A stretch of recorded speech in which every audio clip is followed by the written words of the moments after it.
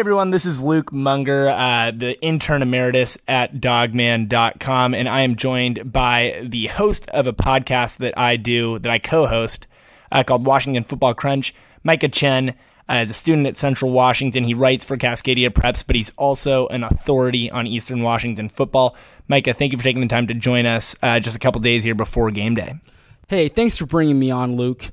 You know, I kind of feel like I need to be in a position to vouch for Eastern Washington football. You know, this Eastern fan base, they believe in their hearts that anytime they go up against a Pac-12 opponent, that they have a shot at winning. And I think this week one matchup, it's going to be special, but most importantly, it's going to be a lot of fun. Yeah, well, good. I'm super excited. I think Husky fans learned the hard way at least a few years ago that when Eastern comes, they come to play. Obviously, that was a while ago. Both programs are different.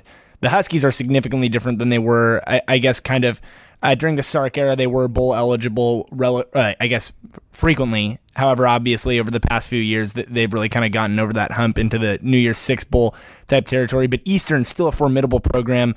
They were a national semifinalist last year. Oh, no, they made it to the championship game last year. Or not semifinalist. I meant finalist. I apologize. I meant to say they took dynasty, second. North Dakota State. Yeah, that's right. Nevertheless, I mean, this is truly the cream of the crop.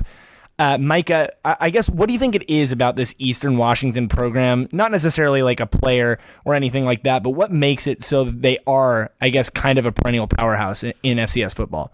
Well, it's something that UW fans can appreciate about Eastern is they have like a similar level of dedication. They have this, the way they describe their players are EKG, Eagle kind of guys. And it's just this mindset where they overcome the odds. You know, Eastern Washington is in the middle of nowhere. They have pretty below average facilities, and that's being generous. And really the only reason why they're able to stay competitive year after year is because of the culture that's been set and the winning expectation. And people want to be a part of that, even if, you know, like I said, even if their facilities aren't that great, even if the location's not that great.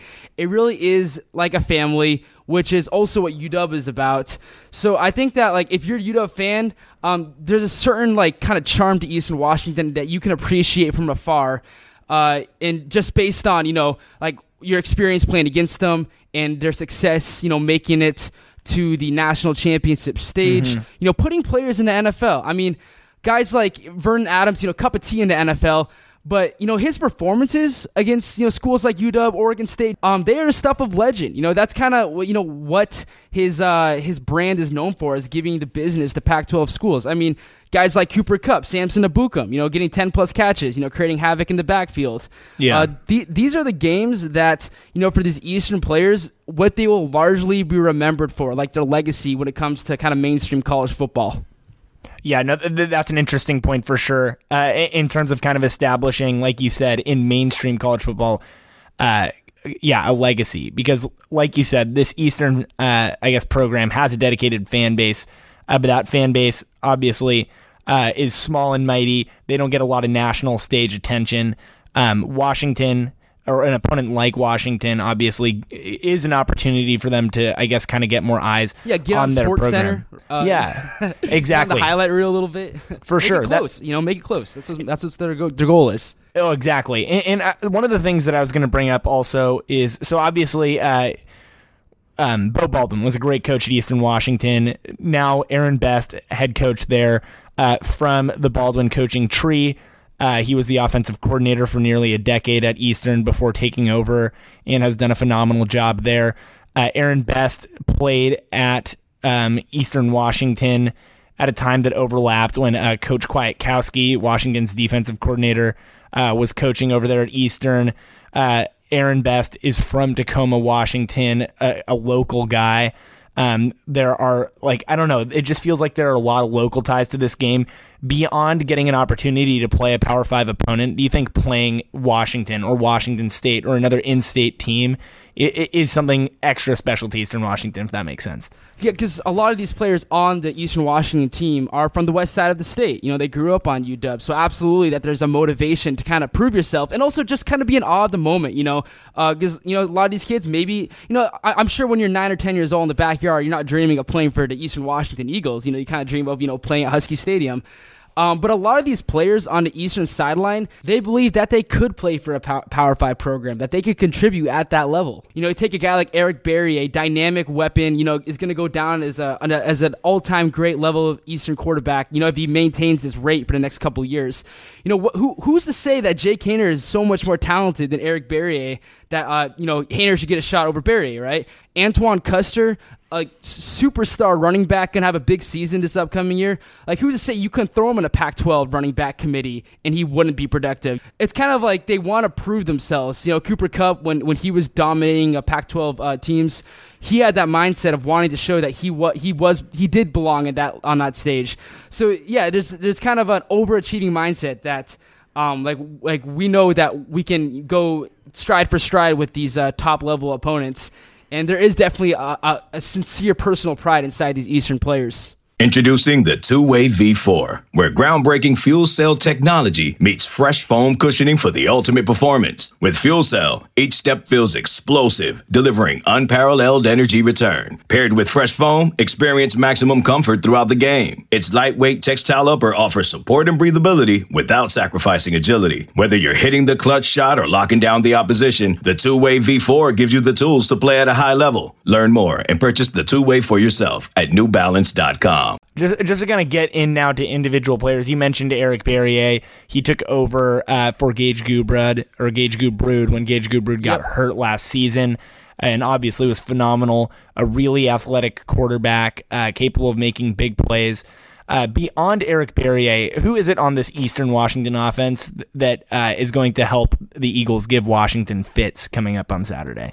Well, it's got to start with the receiver room. I know that Eastern Washington, these past couple of years, has really kind of flipped a switch to, running the football, kind of being more balanced mindset. But at the end of the day, you got to keep up with UW's offense. And the only way to do that, it's not going to be ground and pound. It's going to be getting big plays through the air. And Eastern Washington, when they play opponents and being competitive with them, against the Pac-12 opponents, they have receivers that have a lot of experience. Kendrick Bourne, Shaq Hill, guys in the past that, are coming off big years. Eastern, for the first time, doesn't exactly have that. Simba Webster, he's playing for the Los Angeles Rams right now. He was kind of that presence last year where you could put him up against WSU and he could burn them deep downfield, kind of make big plays.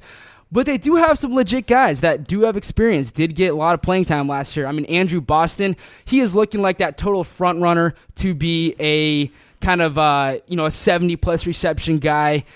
He is coming off a freshman All-American season, 6'3", 190, good build. Johnny Edwards is a big speed guy. Jason Williams, sure-handed. Mm-hmm. But, the receivers, they're going to have to make plays. But I think an X factor in this game is going to be the tight end for Eastern Washington, who largely flies under the radar because you wouldn't expect Eastern to really, try to have a tight end. It's to split four receivers out and kind of go downfield. But his name is Jace Gilder, 6'5", 250, runs like a jackrabbit. And what people might not know is that the number 2 leading touchdown in terms of receiving options was Jace Gilder with 7 touchdowns. Behind Simba Webster, and again, ahead of guys like Andrew Boston and Jason Williams. Eastern, when they get in the red zone, when they get inside the 10, and I just don't see a scenario where their offensive line, as good as it is going to be able to overpower, each position on the UW defensive line. It's going to have, all-star level talent. I don't see them overpowering that. So having a guy like Jace Gilder that can, roam in the middle of the field, Wellington and Manu don't have the same level of experience, right? that Gilder brings to the table. So being able to kind of pop it over to D-line's head and feed it to a big body tight end that has a legitimate build, that's where I think that Eastern can find scoring opportunities when they do get in the red zone. Okay, so here's kind of my question that I'm curious about. If you're the Washington Huskies going into this game, I mean, obviously you have to take it very seriously, but a lot of this game is just trying to find your identity, staying true to who you are, that sort of stuff. Is Eastern Washington, they have similar goals for this one? Are they just trying to keep it close by whatever means possible, trying to go out and win this game, obviously? Is Eastern, are they coming out, pedal to the metal? Are they going to try to chew the clock, kind of shorten the game and keep it close? What do you think Eastern's kind of approach is here? I think what gives Eastern a ton of confidence right now is, in fact, their offensive line. Because, I mean, they got two sixth-year seniors starting. They have a left tackle named Tristan Taylor, who was hurt all of last year. But, he's 6'6", 325, legitimate NFL prospect. Their right tackle, Chris Schlitting, he played at Mount Si. He's going to his fifth-year senior year. So their offensive line across the board, at least as far as the ones, I mean, they're going to be able to hold their own, and that's going to help the running game. That's going to be able to protect Eric Berrier, let those receivers and Gilder get downfield. Antoine Custer can catch passes out of the backfield pretty well. So, because of their offensive line is really stout this year in all facets, I think that gives them confidence. If we don't know what Kyler Manu and Brandon Wellington are going to be on game day. If they're not performing up to the standard that UW was expecting them to, Eastern can expose that. They can try and get to that second level and it really established one with Antoine Custer. Now the problem is that outside of Antoine Custer, they're a little bit thinner right now. The primary backup option, Tamark Pierce, he's coming off a torn ACL. And it's still not undecided if he's actually going to play. I'm gonna lean towards he won't. And the backup option right now is Dennis Merritt, and he's just a small town kid. I think he's from Leavenworth, and he's like 180 pounds soaking wet. So he's legitimately not quite there when it comes to playing against the Pac-12 defense. But because of the experience in the offensive line, the center Spencer Blackburn, he's an All-American, preseason All-American nominee. I think that gives Eastern a healthy sense of confidence that they can run their offense like how it's supposed to be run, as opposed to, like you said, just let's get out of here right now, collect their check, and head back to Cheney for they got Jacksonville State the next week. That's not they like I said, this is Eastern embraces these games. These are the games that are remembered years from now. This past season, here's the thing, this past season, they lost to WSU 59-24.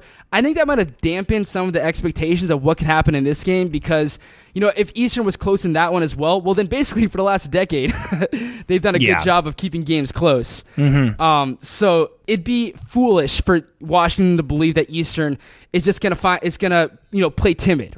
Awesome. Yeah, well, I appreciate that response right there. I think it's interesting kind of comparing the experience Eastern has up front versus just Washington's entire defense, very inexperienced, especially up front, right? I mean, you look at the front seven of Washington, and the guy with the most starts of that group is Ryan Bowman, and then Levi Onwuzurike maybe has a couple starts in his career, but it's a really new group for sure. But moving over to the defensive side of the ball, I mean, I think it's really easy to talk all day long about Eastern's offense, and I just think kind of from experience for Pac-12 teams, they've seen some shootouts with Eastern Washington in early weeks. What is it about Eastern's defense that allows them to kind of be, because they are a perennial powerhouse in FCS, is there any, thing or any person to look out for the Huskies come Saturday? So Eastern is a perennial powerhouse. It's not really because of their defense. It's gone better over the years. But it's definitely it's just there. It's Eastern's going to put up 50 points on offense and defense allow 37. They come away with the win. They are able to buckle down. Kind of the biggest area to worry about right now, if you're an Eastern football fan, is the secondary. It's basically at both corner spots. The two deeps are gone right now. They were both all four of those guys were seniors, so they're replacing them. And again, it's not like UW has got these super awesome options right now. We don't know if any of these guys are ready to take that next step, whether it be Aaron Fuller or Chico McClatcher. I think they, as a secondary, need to play aggressive. They can't drop back 20 yards and just try and not allow big plays. Because when Eastern creates turnovers, which is obviously every defense preaches that, but Eastern is legitimately 50-0 when they win the turnover battle. And what it comes down to for these corners is trusting that their offense is going to put up points, and that can allow them to, jump passes, try and strip the ball. If it's a deep pass, instead of, just trying to swat it, go for the interception, right? Take those risks, because if you can get some of those turnovers, get momentum on your side, your offense, again, you believe in your offense is capable of capitalizing on those turnovers. So basically across the board and on the defensive side, Eastern has to have the mindset of playing aggressive and, blitzing, sending pressure, finding a way. Because if you just play a 4-man rush the whole game and man up outside, it's inevitable that UW is going to start overpowering you, and eventually it'll get ugly. Awesome. I appreciate, again, you going into depth kind of about Eastern Washington. I think, it's easy to kind of look at an FCS opponent on the schedule and dismiss it.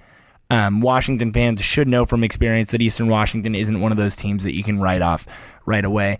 I don't mean to put you on the spot here, but I'm just curious to know, Micah, all kind of Washington football culture, Washington football teams, all that sort of stuff. I am curious to know, not necessarily, you don't have to give me a score. If you want to give me a score, that's great. How do you see this game going on Saturday? Here's how I truly see it going. Here's how I envision it. First of all, it's going to be fun. I hear the ticket sales aren't doing too hot right now. Shout out to a good friend of the show, Tony Castricone, for supplementing some tickets. I don't think anyone that watches this game is going to say that it is a really cruddy first game. It's not on the cards. And I'm not convinced that UW is just going to come out and dominate every single position group, every single position battle out there. Jace Gilder is that tight end.